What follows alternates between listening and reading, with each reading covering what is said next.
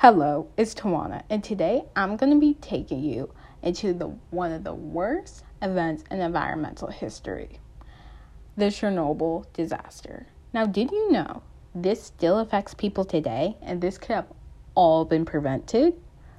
Well, on April 26, 1986, in Ukraine, according to the World Nuclear Association, this was a result of a flawed reactor design in the system. Now, what this means is this was a man-made accident which was caused in the system of a flawed reactor design.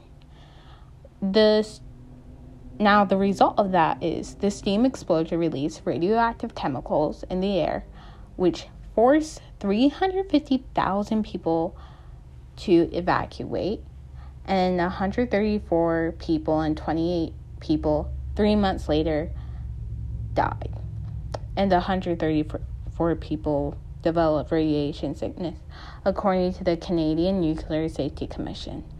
Now, after this made world leaders take action to making this never happen again. So, they put in place the International Atomic Energy Association.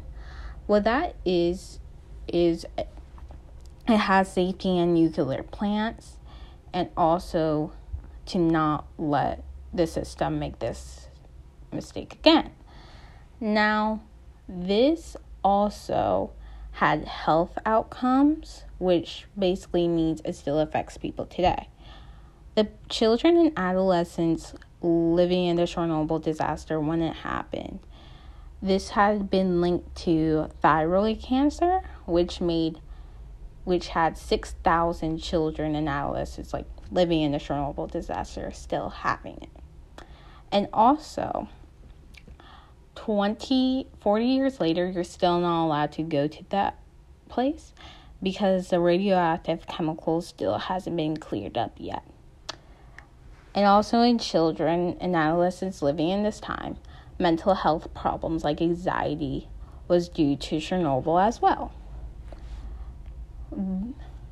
This is also a reminder to the whole world that nuclear plants still has a very damaging effect to environmental today that still has toxic chemicals in them.